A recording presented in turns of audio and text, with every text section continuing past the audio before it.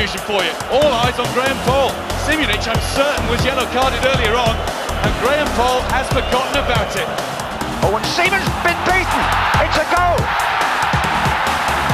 It's Ronaldinho. Oh, it's not a bad ball for Pele on the right side. It's Carlos Alberto. And what a great goal that was! In 1954, a Ferenc Puskás-inspired Hungary met West Germany in the World Cup final. At the time, the mighty Magyars were perhaps the greatest team the world had ever seen, while the Germans were in their first tournament since World War II. Hungary were unbeaten in 4 years. West Germany had no chance. It's the miracle of Bern.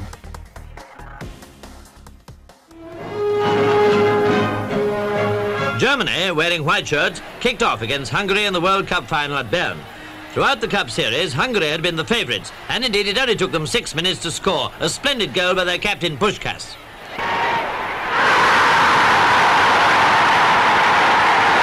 Only 2 minutes later, the German defence fumbled and Chibo went through with another.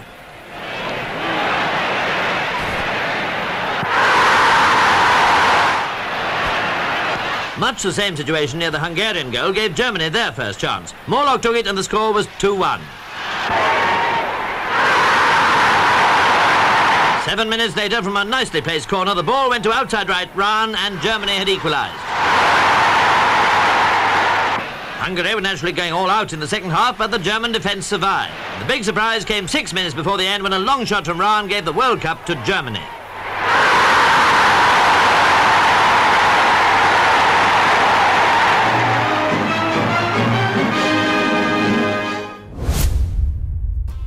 Welcome back to a fresh, hot episode of Got Need. My name is Chris Robinson, and joining me on the line, as always, is Queen's Park Rangers sympathiser, Liam Baxter. Yeah, that's me. There's news of a Glenn Murray transfer today, and that made me sigh. So. Still knocking it out. Yeah. How are you, mate? You good? I'm very good, thank you. How are you? Perfect. Yes, I am. I'm good. Brilliant. Off air, we just spoke American politics, and now we're getting into politics of, I don't know, World War II. yeah. But bear with us, listener, because it's not going to go the way that you might think it's going to go.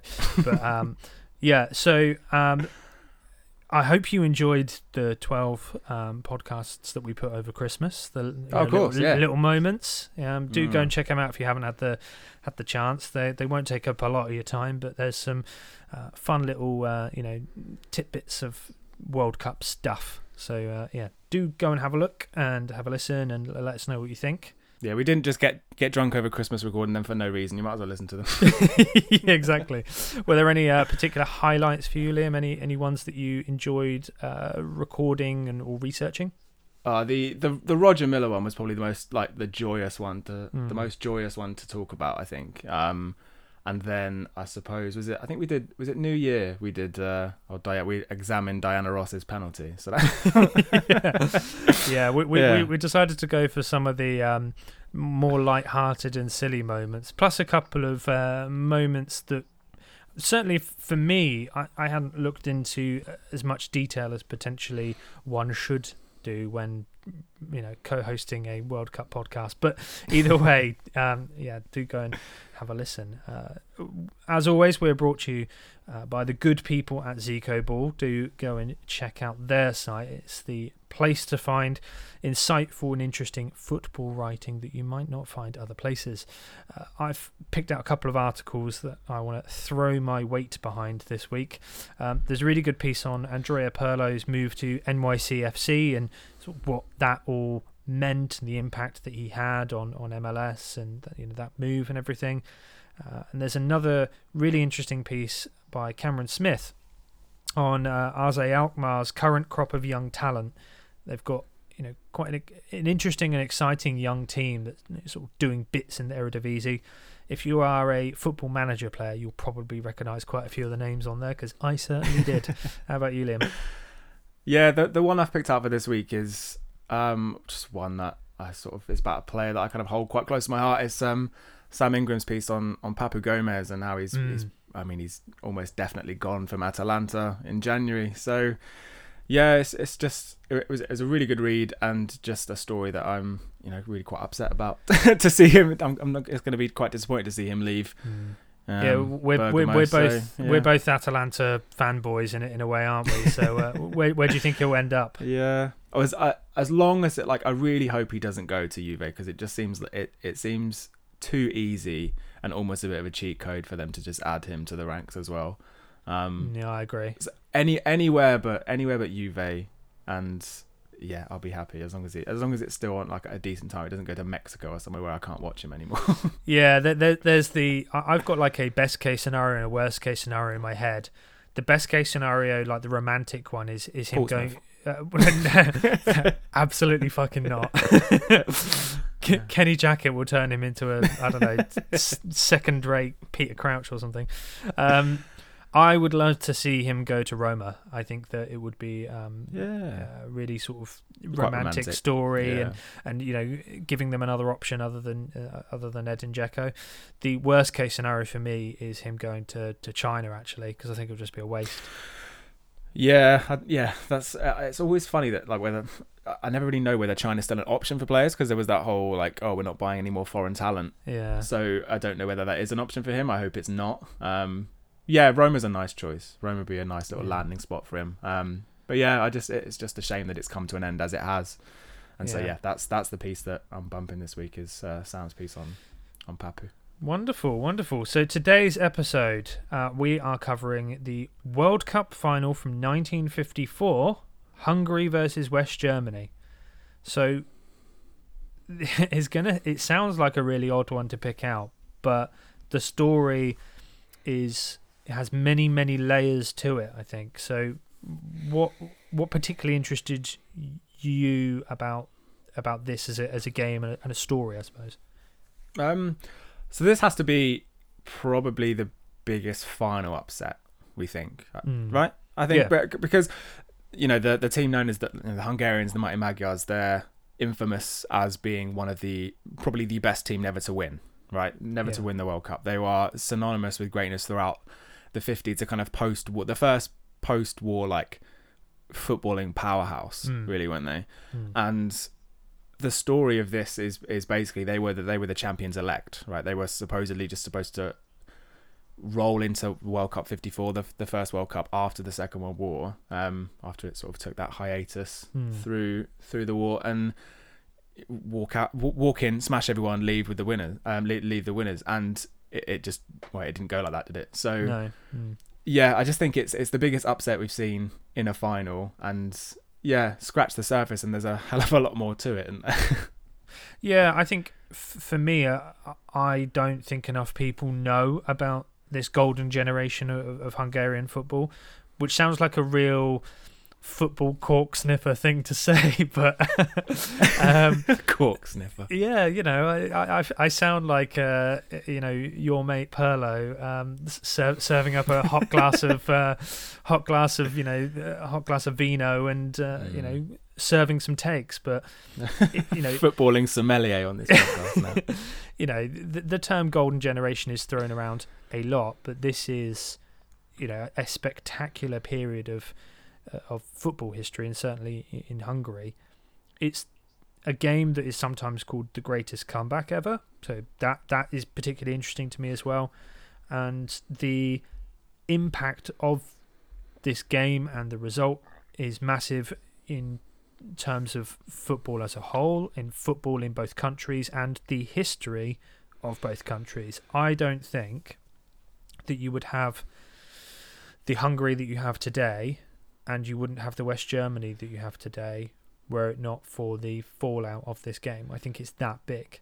Yeah, not to sully the podcast with it's kind of an atomic bomb of a game, isn't it? Because the fallout is so much bigger than the actual game itself. So for sure, yeah, it's what comes after it and kind of what kind of shakes out once the final whistle blows that makes this kind of just a really interesting game to dig into.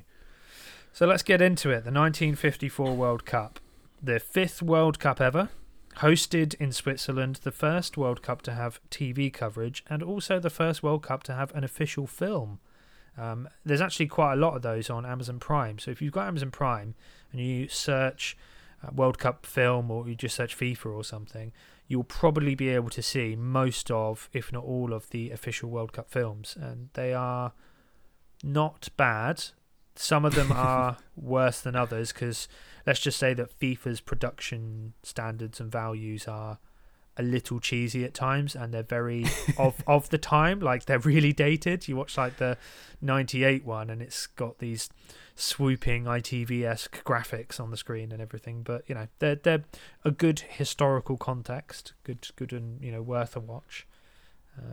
I picked out some extra sort of like fun facts and trivia from this tournament as well. So the one that I struggled to wrap my head around the most was around the format. So, mate, the format of this tournament is it's bananas. Like, I don't understand how they got to the opening group game, looked at the tournament, were like, yeah, this works. You know how you just kind of look at things you like look at inventions and stuff, like, I don't know, a penny farthing with a massive big wheel. Like, at what point did someone think, yeah, that's something that's doable, that's something that will work, we'll use that? This format doesn't make any fucking sense whatsoever. It's kind of like when they did when they changed penalties. So rather than going A, B, A, B, they went like A, B, B, A, B, or whatever. Confused everyone, didn't it? and it was sort of like, what, why? And they went, banter, innit? And it's kind of like one of those. Yeah. It's just a really odd way to structure a tournament, isn't it? So the way it works is you've got 16 qualifying teams divided into 4 groups of 4 teams each. Fair enough. Each group contains 2 seeded teams and 2 unseeded teams. But then there's only 4 matches scheduled for each group, each pitting a seeded team against an unseeded team. So contrast to a usual round robin in which every team plays each other team. It's just really odd there's no reason why they did it that way. I suppose it's because they wanted the higher seeded teams to go through to the knockouts and final to make it more entertaining. I don't know what I couldn't find anything to discuss what the logic was for this tournament, because if you take Group 2, for example, which is kind of the one that we're going to look at today, so you've got Hungary, Turkey, West Germany, South Korea. So Hungary and West Germany are the seeded teams in that group. Turkey and South Korea are the unseeded. So Hungary plays, I think it's South Korea and West Germany. West Germany play Turkey and Hungary, right? So you only play 2 games in each group, which means you don't play.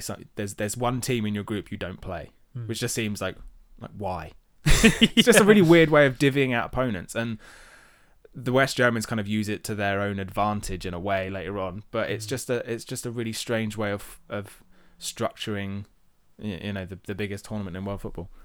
They also had extra time was kind of weird in this tournament as well. So most tournaments, extra time is not employed at the group stage, but if the score was level after 90 minutes, then they would do extra time. I don't understand it. It's sort of like in the group game, right? Yeah. So if it was a draw after 90 minutes in a group, you play extra time to find out, you know, who the winner is, who gets it's 2 points, isn't it? And then, but rather than going like, okay, we'll go to penalties to decide it, if it was still level after 120 minutes, they'll just go, okay, it's a draw then.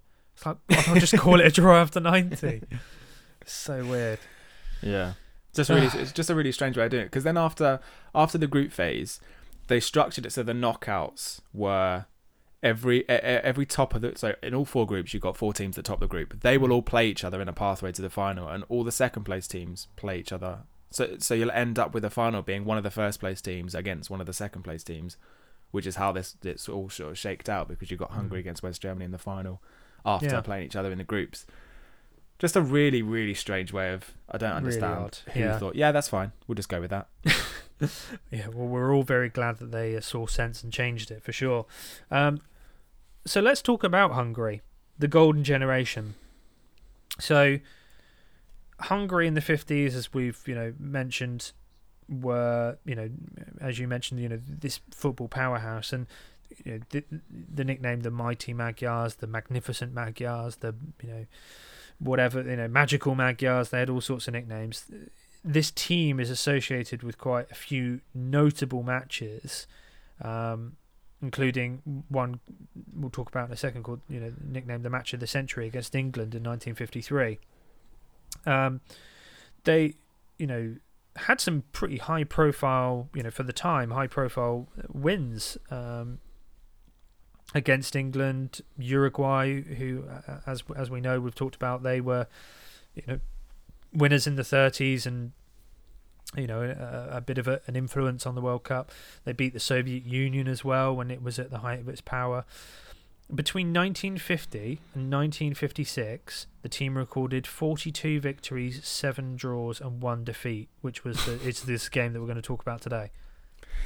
Yeah, it's an obscene record. They're just like this team effectively just reinvented the way that football was just kind of played, wasn't it? Because they've got a team packed full of talent. Ferenc Puskás, Nandor, Hidiguchi, Sandor, Koshis, I think it is.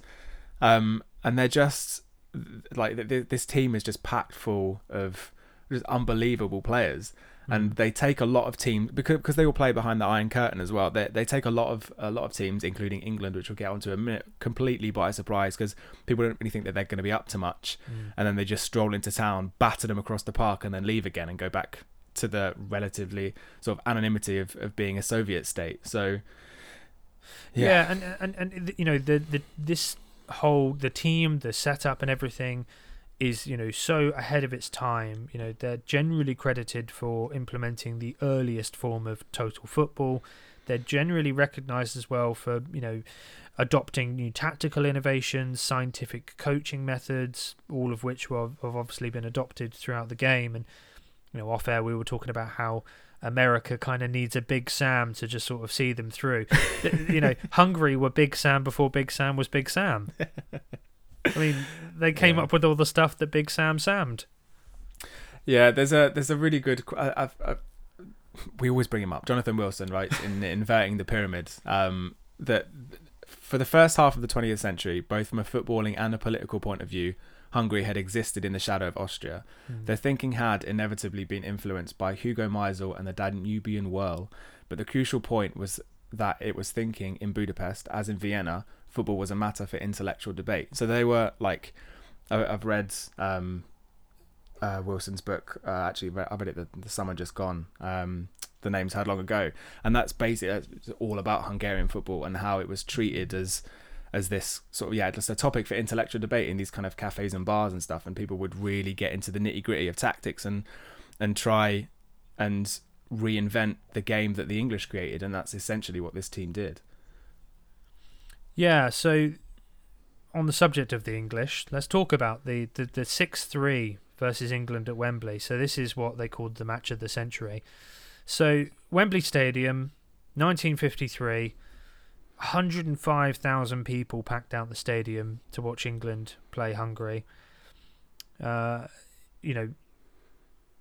got the then world's number one ranked team in Hungary, the Olympic champions on a run of 24 unbeaten games, and England.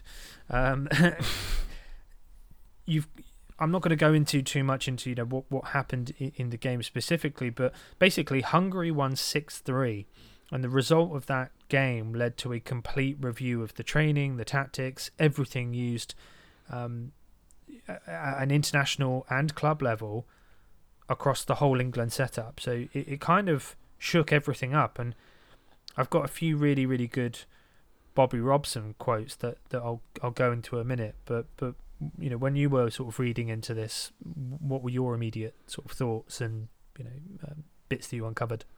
Well, this is quite an infamous result in English football. It's that, and then there's the defeat against the USA in 1950 as well. Are the two kind of like then sort of results from sort of the middle of the century that really shook the FA to its core, I suppose. Because this going into this game in 1953, England's team had only suffered one defeat on home soil before this game. I think it was against the Republic of Ireland in 1949, I think it was. And so going into this game, the English side are just kind of full of like overconfidence and hubris, and they just expect. I think they kind of know that this Hungary side are decent, but I don't think they expect the kind of the whipping that they get when the whistle blows. And so you kind of watch the footage of this game, and the football that England kind of play in these like straight lines, these kind of banks of four. and you kind of watch what the Hungarians are doing with the ball, and there is so Hungary go 1-0 up inside 45 seconds, and I think at that point you just kind of it pans around the stadium, and you just kind of see a lot of English supporters just think, oh shit, what have we let ourselves in for? And then I think one of the clip that I the highlight that I really focused on when I was looking at this game, there's a bit where Puskás has the ball inside the 6-yard box, I think it is, and he does a drag back basically, and it's I looked up the defender's name. His name's Billy Wright. So he's supposedly one of the best defenders in the game at that point. He kind of lunges into a tackle. Puskás drags it back with such it's kind of robotic he just kind of his feet know exactly what he's doing, and then he just smashes it into the roof of the net. And it doesn't look like anyone in the stadium, whether they're in the starting 11 for the English or any of the 100,000 fans in attendance, had ever seen close control like that before. And it's just one of those games where you've just got one side that's so utterly better than the other one. I think it was the final shot count was 25-5. Game ends 6-3. And I think England, the FA turned around and was like, right, okay, we'll play you once more. We'll play you out in Budapest. A year later, I think it was in 1954, and they got pumped 7-1, and that was Hungary's last warm-up game before the 54 finals. So they battered England at home 7-1, and then we're like, right, let's go to the World Cup. So in 2 games versus England, they won 13-4. Yeah, utterly wiped the floor with them. So this is an English side that were just completely thoroughly overconfident. We'll be fine. And they just got on home soil, got utterly taken apart by the Hungarians.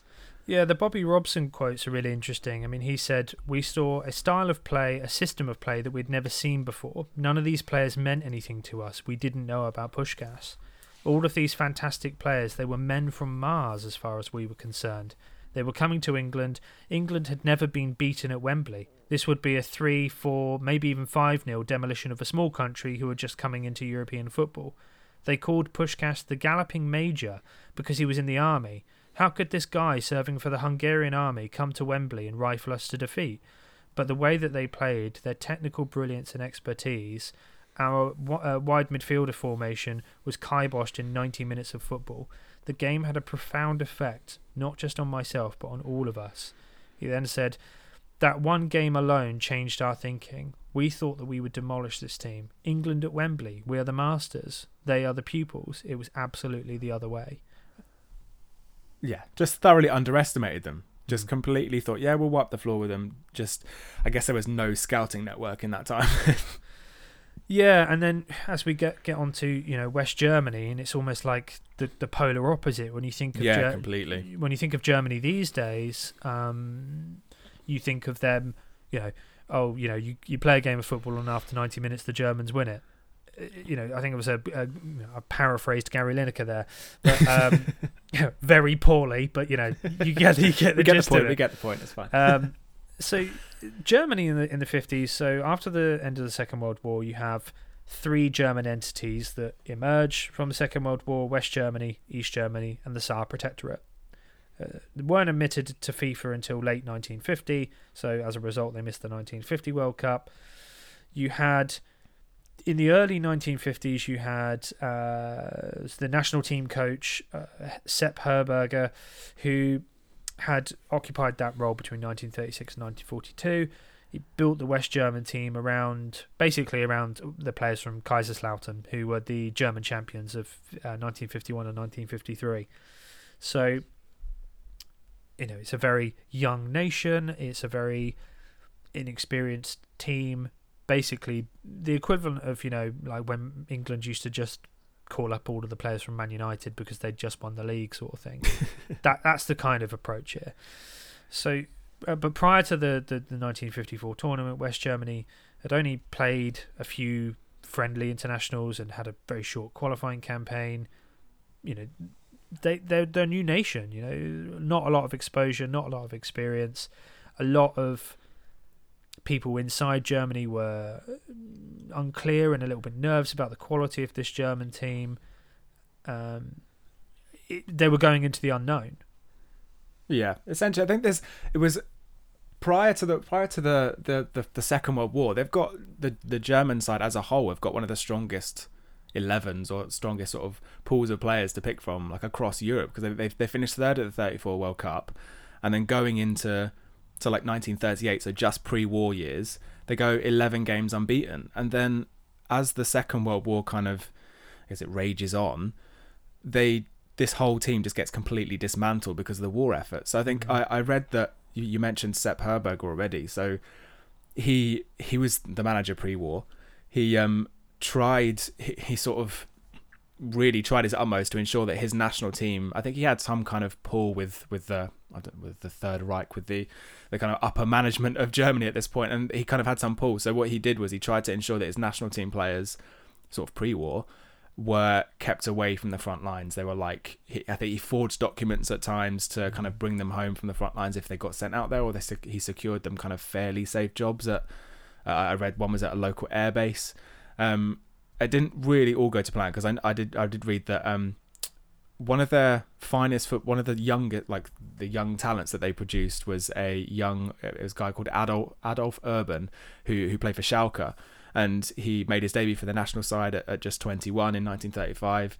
He helped Schalke to a league title in 1942, and then, so that's during the war, and then played in their cup final defeat to 1860 Munich later on that year. That was his last game because he got sent to Stalingrad. So along with 2 million others, he just never returned home. So a lot of the national team and the national setup was just absolutely decimated. And so in 1943, international football matches, they stopped completely for Germany. By 1944, all club football was ground to a halt as well because of this like full-on war effort. I think it was Joseph Goebbels that coined the term sort of all-out war. And then once the war ends, Germany was just kind of picked apart by its allies and rationed off. So that's why you get the whole, is the Saar Protectorate, that's it. East Germany, West Germany, it's just split into bits then. And so like old sporting clubs are just disbanded, and large public gatherings of bands, you can't really get a game of football together. To the whole country, the whole footballing setup is just completely decimated. So I think it's just after the war that Sepp Herberger kind of takes over again, and he starts to gradually kind of reform this West German national setup. Basically, it was kind of rebuilt and established for, I think it was established for a tour in 1950, and this West German side slowly, they kind of stutter through the early 50s. They pick up marginal victories over Austria and Saarland. But then they lose against Ireland and Turkey. So going into the 54 World Cup, they're all amateurs.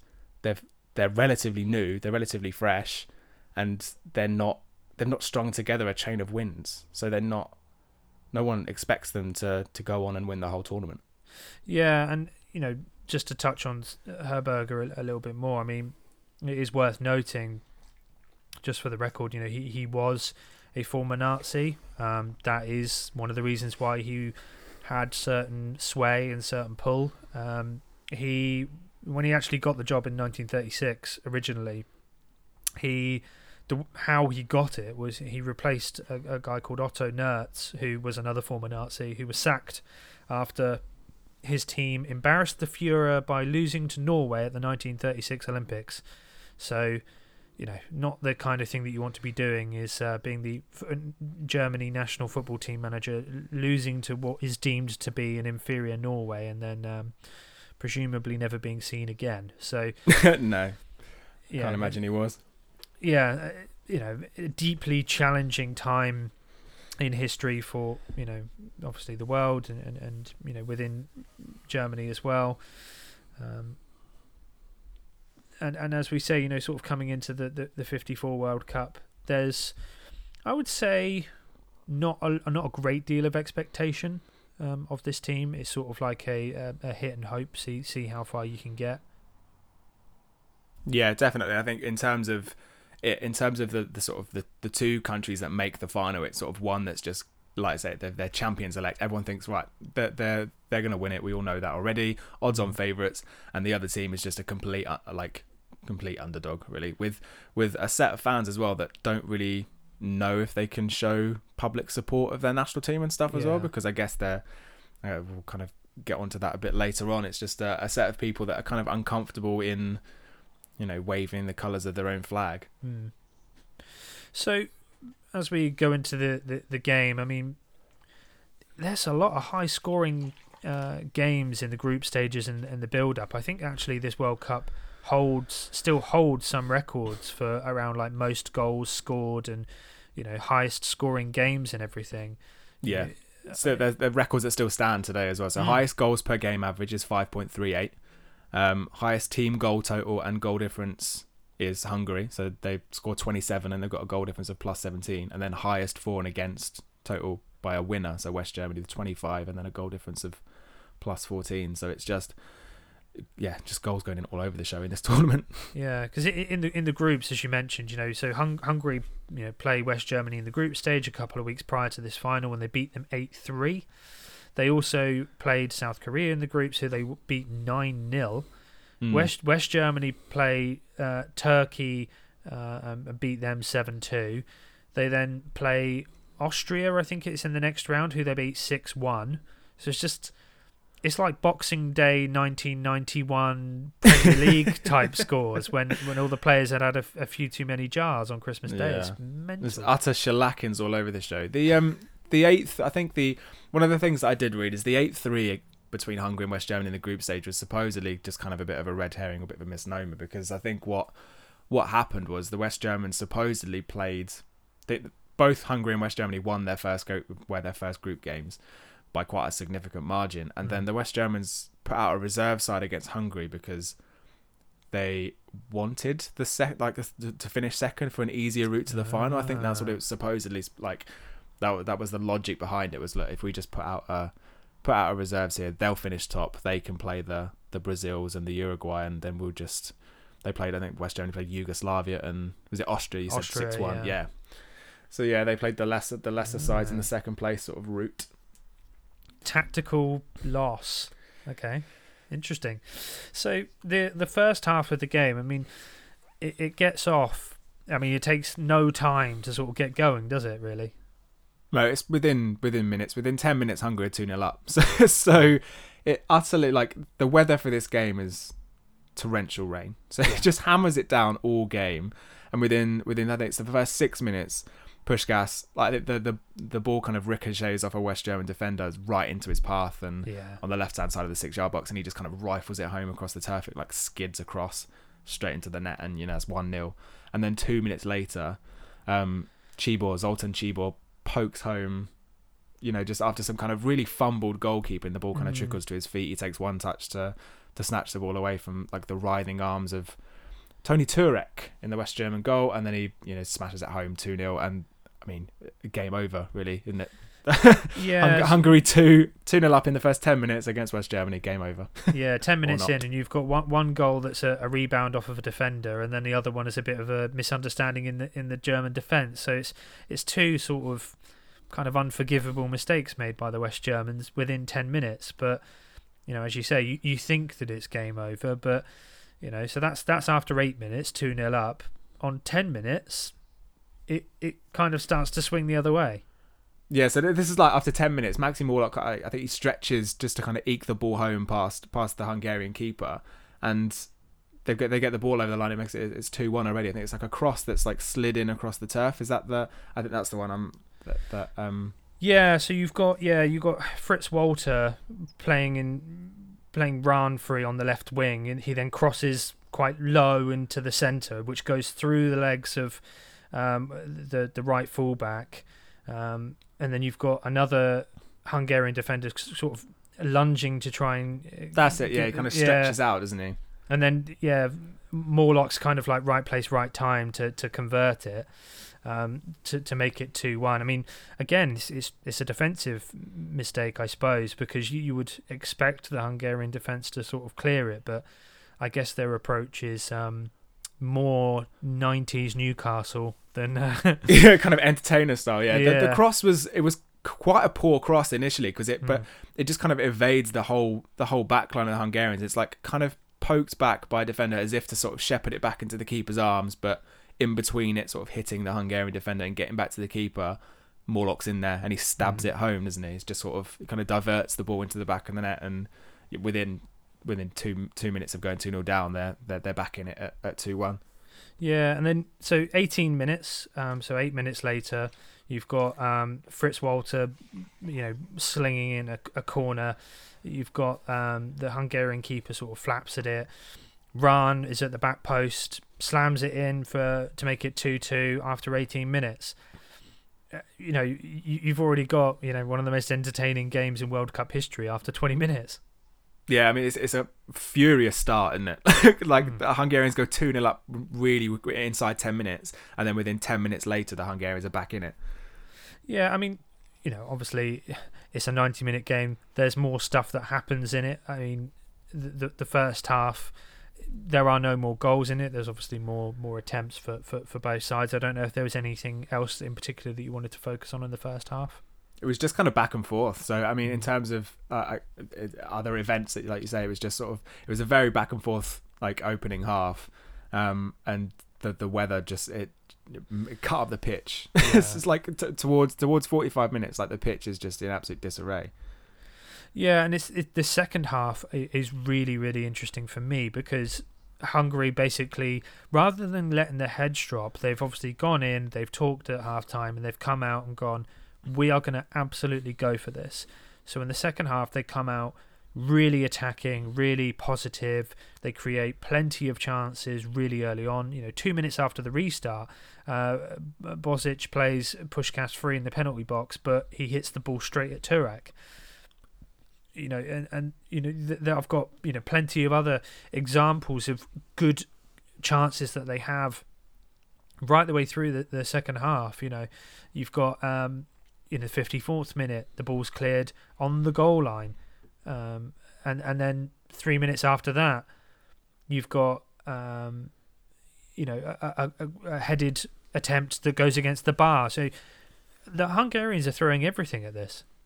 Yeah, it's one of those quite rare games where one team is creating all the chances, but they're not profiting from it. But it's also not because of heroic efforts from the goalkeeper. The Hungarians are just quite wasteful, aren't they? I think. Yeah, and they unlucky. Create so many opportunities. Well, wasteful and unlucky. Yeah, they're either shooting it sort of directly at Turek in the West German goal, or it's sort of it's cleared off the line just or it hits the bar. They're creating so many different so many types of chances, and yet it's just not going in for them. Yeah, and it continues right the way through the second half. 67 minutes, Turek saves a shot by Puskás with his foot. Really good bit of goalkeeping. 78th minute, Turek, leaves his goal line to block a through ball. So you've got, it's Szybor. He's on rushing, and Turek decides to rush off of his line and clear the ball before it gets to him. I mean, this is quite daring stuff. It's box office football, and anything could happen kind of thing. And it's that all the way through the second half, and you're kind of thinking, as with other games that we've talked about in the past, when the pressure all seems to be going one way, you're just waiting for the dam to break and there to be another goal. But as you get right towards the end of the game, the dam does break, but not in the way that you're expecting, and it goes the other way. No, completely. It's 84 minutes, and it's Helmut Rahn again. So he's the one that gets the equaliser, and he pops up again late on in the second half with the winner. It's just it's a long ball that's it's headed clear, really, isn't it, from the Hungarian box, but only really to just as far as the D, and it's right at the feet of Rahn, and he kind of steadies himself, shapes to shoot with his right, and kind of dummies the ball back onto his left, and then just caresses it across the grounds past the keeper, and essentially just hands the World Cup to West Germany. It's a really nice finish, but very really quite unexpected and against the run of play as well. It's a bloody great way to win a World Cup. I'll give him that. I mean, you've got there's a few names that you hear over and over again as you sort of look through the notes and the highlights and everything about it. Turek is obviously essentially invincible in goal and lucky. Rahn is involved in so much. Fritz Walter is whipping in crosses low and high and all sorts of things. So you've got a few players that are really sort of stepping up here and just doing a lot. And I mean, Hungary do have a chance to level it right in the final minute of the game. Szybor has a chance to equalise. It's a shot at close range. It's stopped by Turek again, and you've got this moment from Helmut Rahn who's able to make it 3-2, and then Turek with the heroics again to make sure that they don't throw it away. Yeah, just another example of the action just going from one end to the other in quick succession. Though it's like, just because with the 84 minutes gone, you think that maybe the West Germans just like, look, we'll try and see this out, but yet they concede yet another chance, but it just doesn't go in. Yeah, so I mean, you wouldn't expect a 3-2 game to sort of be as exciting as that, but because the goals happen predominantly in the first half, and then you've got this sort of onslaught from the Hungarians in the second half, and then West Germany sort of snatch it back. It really does sort of go, the balance of play shifts so much. It's a really exciting game, and you don't really get games like that anymore in general. The pendulum swings so far the way of the Hungarians in the second half, because they just have all the chances. Like I don't know if anyone's done this. I'd really like to see it if they have, but what the XG was for that game. Because they have all the chances in the second half, and yet, well, I mean, they just concede really late on to a goal from the edge of the box as well. So, the pendulum sort of swings so far one way, and then immediately with just one sort of swing of Rahn's left foot, it goes back the other way. And it's just a complete and utter surprise that the West Germans won that World Cup. There's a quote from Horst Eckel, who played in the centre of the park basically for West Germany that game. He just says, we were a little surprised that we'd won the World Cup. In the change rooms there was no celebration. We didn't even go out afterwards. So wow, yeah, just it took them all by surprise. I think. So let's get on to the reaction, because as you can imagine, you've got a country of very elated people and a country of very angry people. Yeah, to say the least. In Germany, I mean, some of the things that I looked into were more around the impact on the actual German psyche, because it was huge. The reaction to this game and the impact and the influence of this result were absolutely huge. And there's a writer called Friedrich Christian Delius who wrote about the effect on the collective German psyche, and he said that a guilt-ridden, inhibited nation was suddenly reborn, which I think it sounds like quite a lot from a football game, but I found a really good quote from Franz Beckenbauer, who kind of sums it up in a little bit more detail. He says, "Suddenly Germany was somebody again. For anybody who grew up in the misery of the post-war years, Bern was an extraordinary inspiration. The entire country regained its self-esteem. West Germany had existed as an entity since 1949, but the historian Joachim Fest reckoned that the day of the game marked the true birth of the country." So it's that big. Yeah, this game sort of signified like the return of national pride to a country, or at least half of a country, that were essentially just like quite timidly ashamed after the events of the Second World War, and as you would be, I suppose. And like the World Cup final it's the first time since the Second World War that the German national anthem had ever been played at a global sporting event. So it's kind of a watershed moment for the people in that country. They're kind of now they feel like they're allowed to kind of wave their flags and play their anthems and be proud of their country and of their team. So yeah, it is sort of quite a curtain raiser for them, where they're like kind of stepping back out into the light again. And it must have just had an unbelievable sort of positive effect on everyone that lived there. How about Hungary? How did things go down there? Completely the opposite. So like Budapest just goes into complete uproar. There's demonstrations in the streets. Sort of everything is just a complete. Well, it's just a bit of a riot, really, isn't it?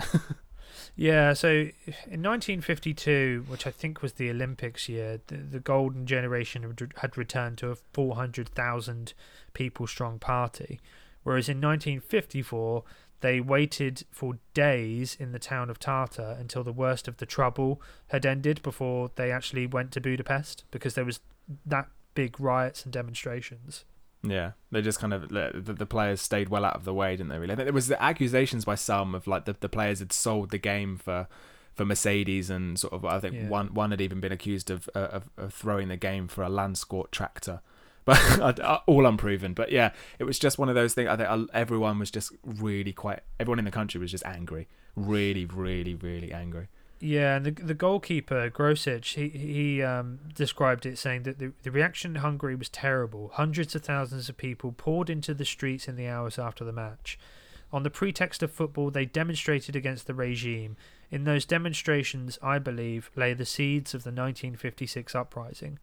So, when we talk about the impact and legacy of what this did, it's to the point of almost revolution.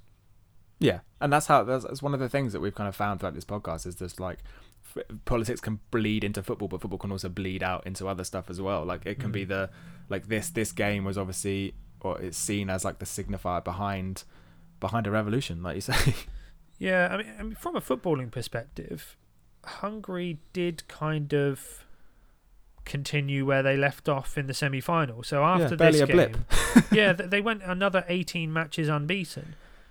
Yeah, one defeat in 49 games between June 1950 and November 1955. It's just the one defeat happened to be the World Cup final in 54. The one game you don't want to lose. Yeah, but it just seemed to be a bit of a bump in the road for that side anyway. They just continued to steamroller opponents before and afterwards. It was just this one game where it just didn't happen for them.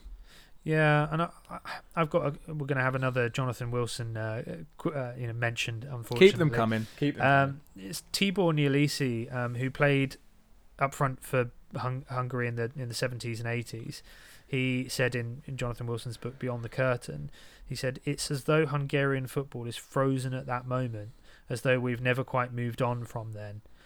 And I think when people talk about the golden generation, when people talk about Hungarian football, those who know talk about this team and their records and everything. And in a way, England kind of does the same thing. England's so focused on 50 years of her or 66 and everything, it can never properly move on from it. It can never bury that demon unless it wins something again. Same with Hungary, I would imagine. If they won a Euros or they won a Nations League, which could be possible. The Nations League is one of those tournaments where anyone could win it, theoretically, the way that the seeding and the structure of the tournament is done. If they were to win something relatively major, they might be able to bury this a little bit. I don't know.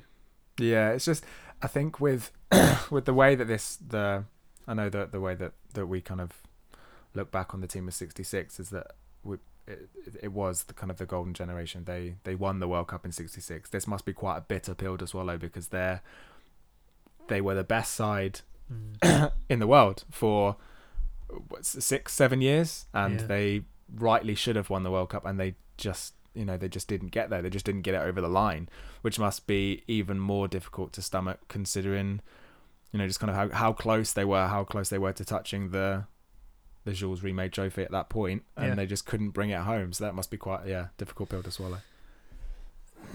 So looking at the historical impact, a little bit more, outside of football, I suppose.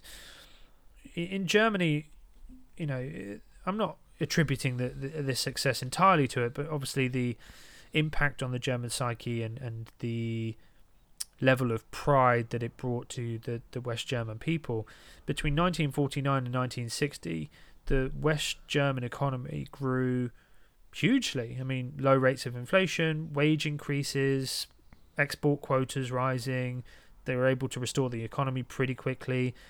Between 1950 and 1960, official statistics show that their GDP grew by about 7%, something like that.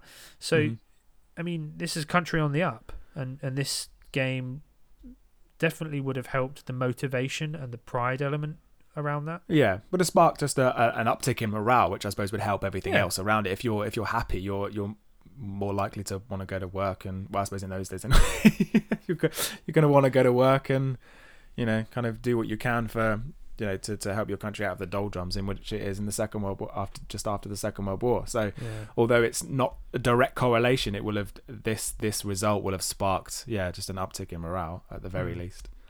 Yeah, and from a footballing perspective, obviously they did host the 1974 World Cup. Was held in West Germany, and after being beaten by East Germany in the first round, which we've mentioned before, they did go on to beat another sort of quite fancied team in the 74 Netherlands team, the Johan Cruyff team. We've talked about that in one of our previous episodes. Do go and check that out. But it's another example of West Germany going up a team that everyone expected to win it, and winning it against the odds, I suppose. Yeah, toppling the favourite in the most crucial game, isn't it? Yeah. So in Hungary, I mean, we're going to get onto the 1956 Hungarian Revolution, which I'm not going to go into. That's what people tune into this podcast for. Yeah. Well, there's revolutions going on outside. There's revolutions going on the podcast. I mean, what more apt day to do it on the day after an attempted coup?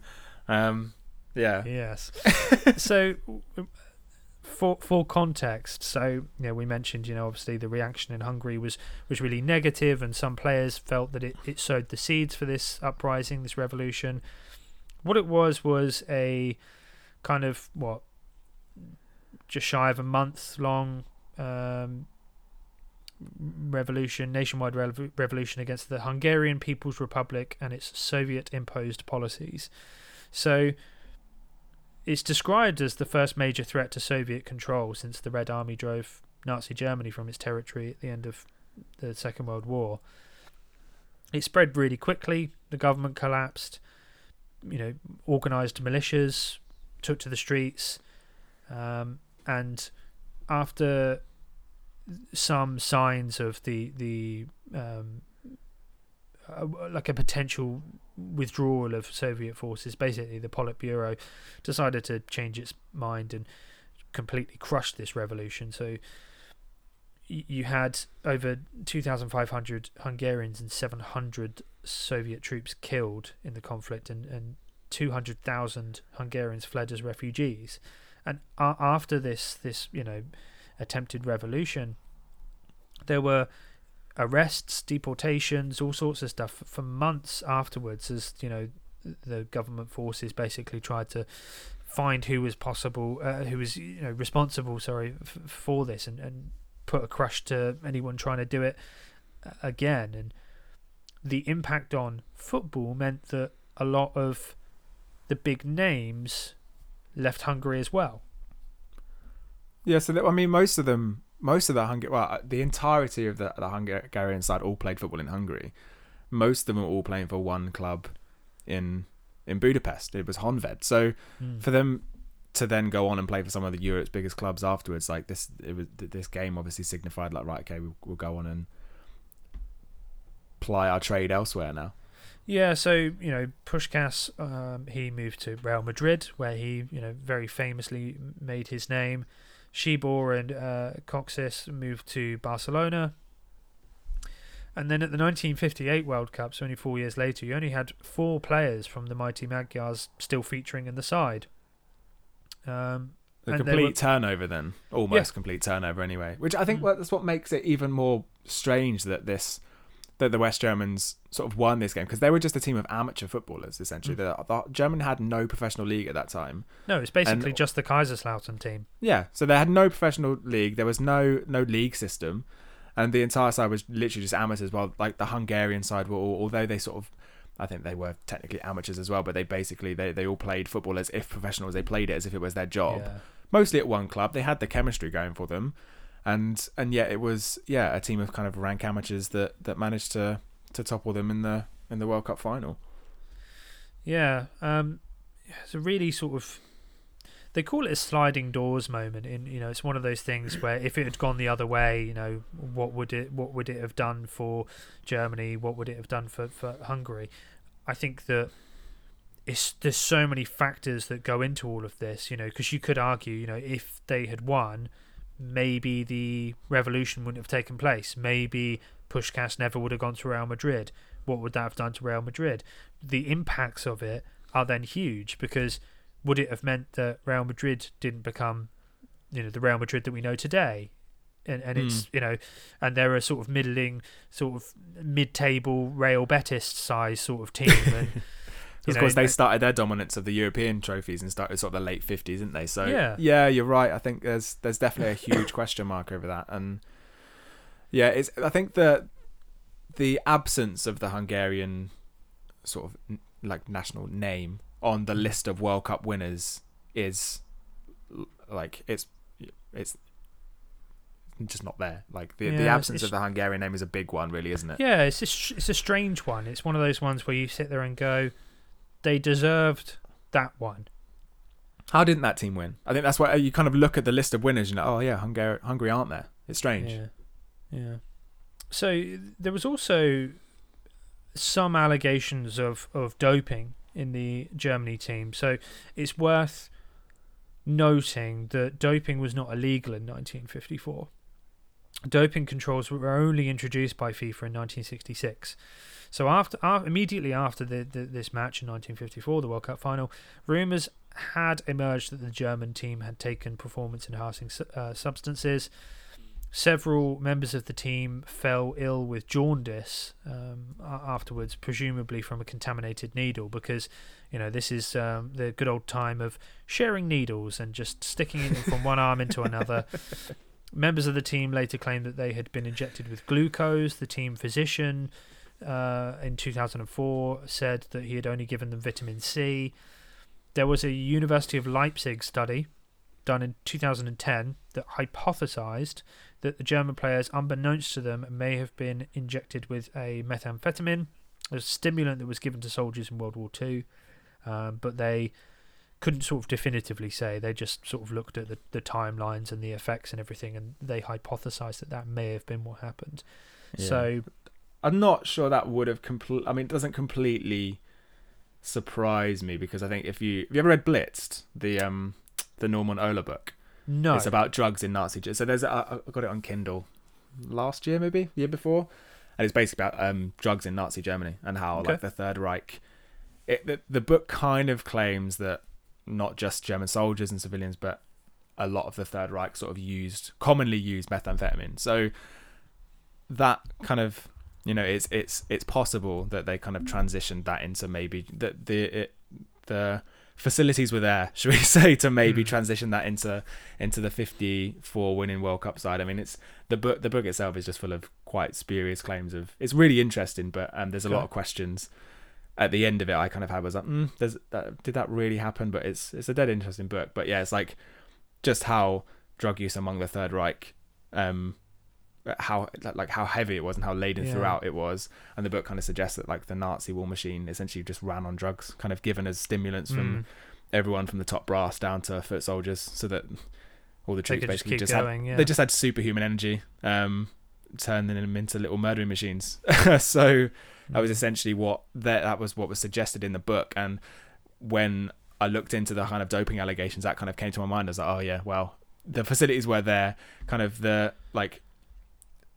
They were like that kind of Third Reich and the Nazi Germany were supposedly pioneered like a lot of synthetic substances. So it could have happened. So yeah, there's a lot of like, I think also the kind of win and the performance were like credited to Adi Dassler as well, the shoemaker. Yes. He kind of pioneered these removable studs, and he gave all the players free boots, essentially. Yeah, the first ever boots with screw-in studs. Yeah, that were kind of supposedly you're supposed to be able to adapt them depending on the weather conditions. As he gifted them to each member of the team, and as the rain kind of poured down on the pitch, the studs can kind of be unscrewed and screwed back in. And the West Germans kind of got the upper hand as the game wore on, because the pitch was just a complete mess. And so there's a lot that goes into this, whether it's the doping allegations or the free boots, tactical mischief, I suppose. As to what goes into this win. And another good book recommendation if you're looking to find out a bit more about, much more depth around sort of the history of certainly West German and then German football, I'd highly recommend Uli Hess's book Tor, which is a pretty it's the Bible of everything that has happened in German football. It's kind of the go-to place. It's like John Foot's Calcio is for Italian football. Uli Hess's Tor is that for German football. So yes, you've got a few book recommendations there as well, listeners. So lots of additional material to go and check out. But thank you very much for listening today. Next time on Got Need, we are looking at Jack Charlton's Ireland. Specifically, we are going to be watching the movie that came out not too long ago called Finding Jack Charlton. It's all about Jack Charlton's Ireland, and we're going to be talking about that movie and his Ireland team and just everything around it. And so join us then to dig into that, and we hope that you'll join us for the journey. Thank you very much, Liam. Yeah, no problem. Enjoyed that one. Thank you. No worries, and we will speak to you again soon.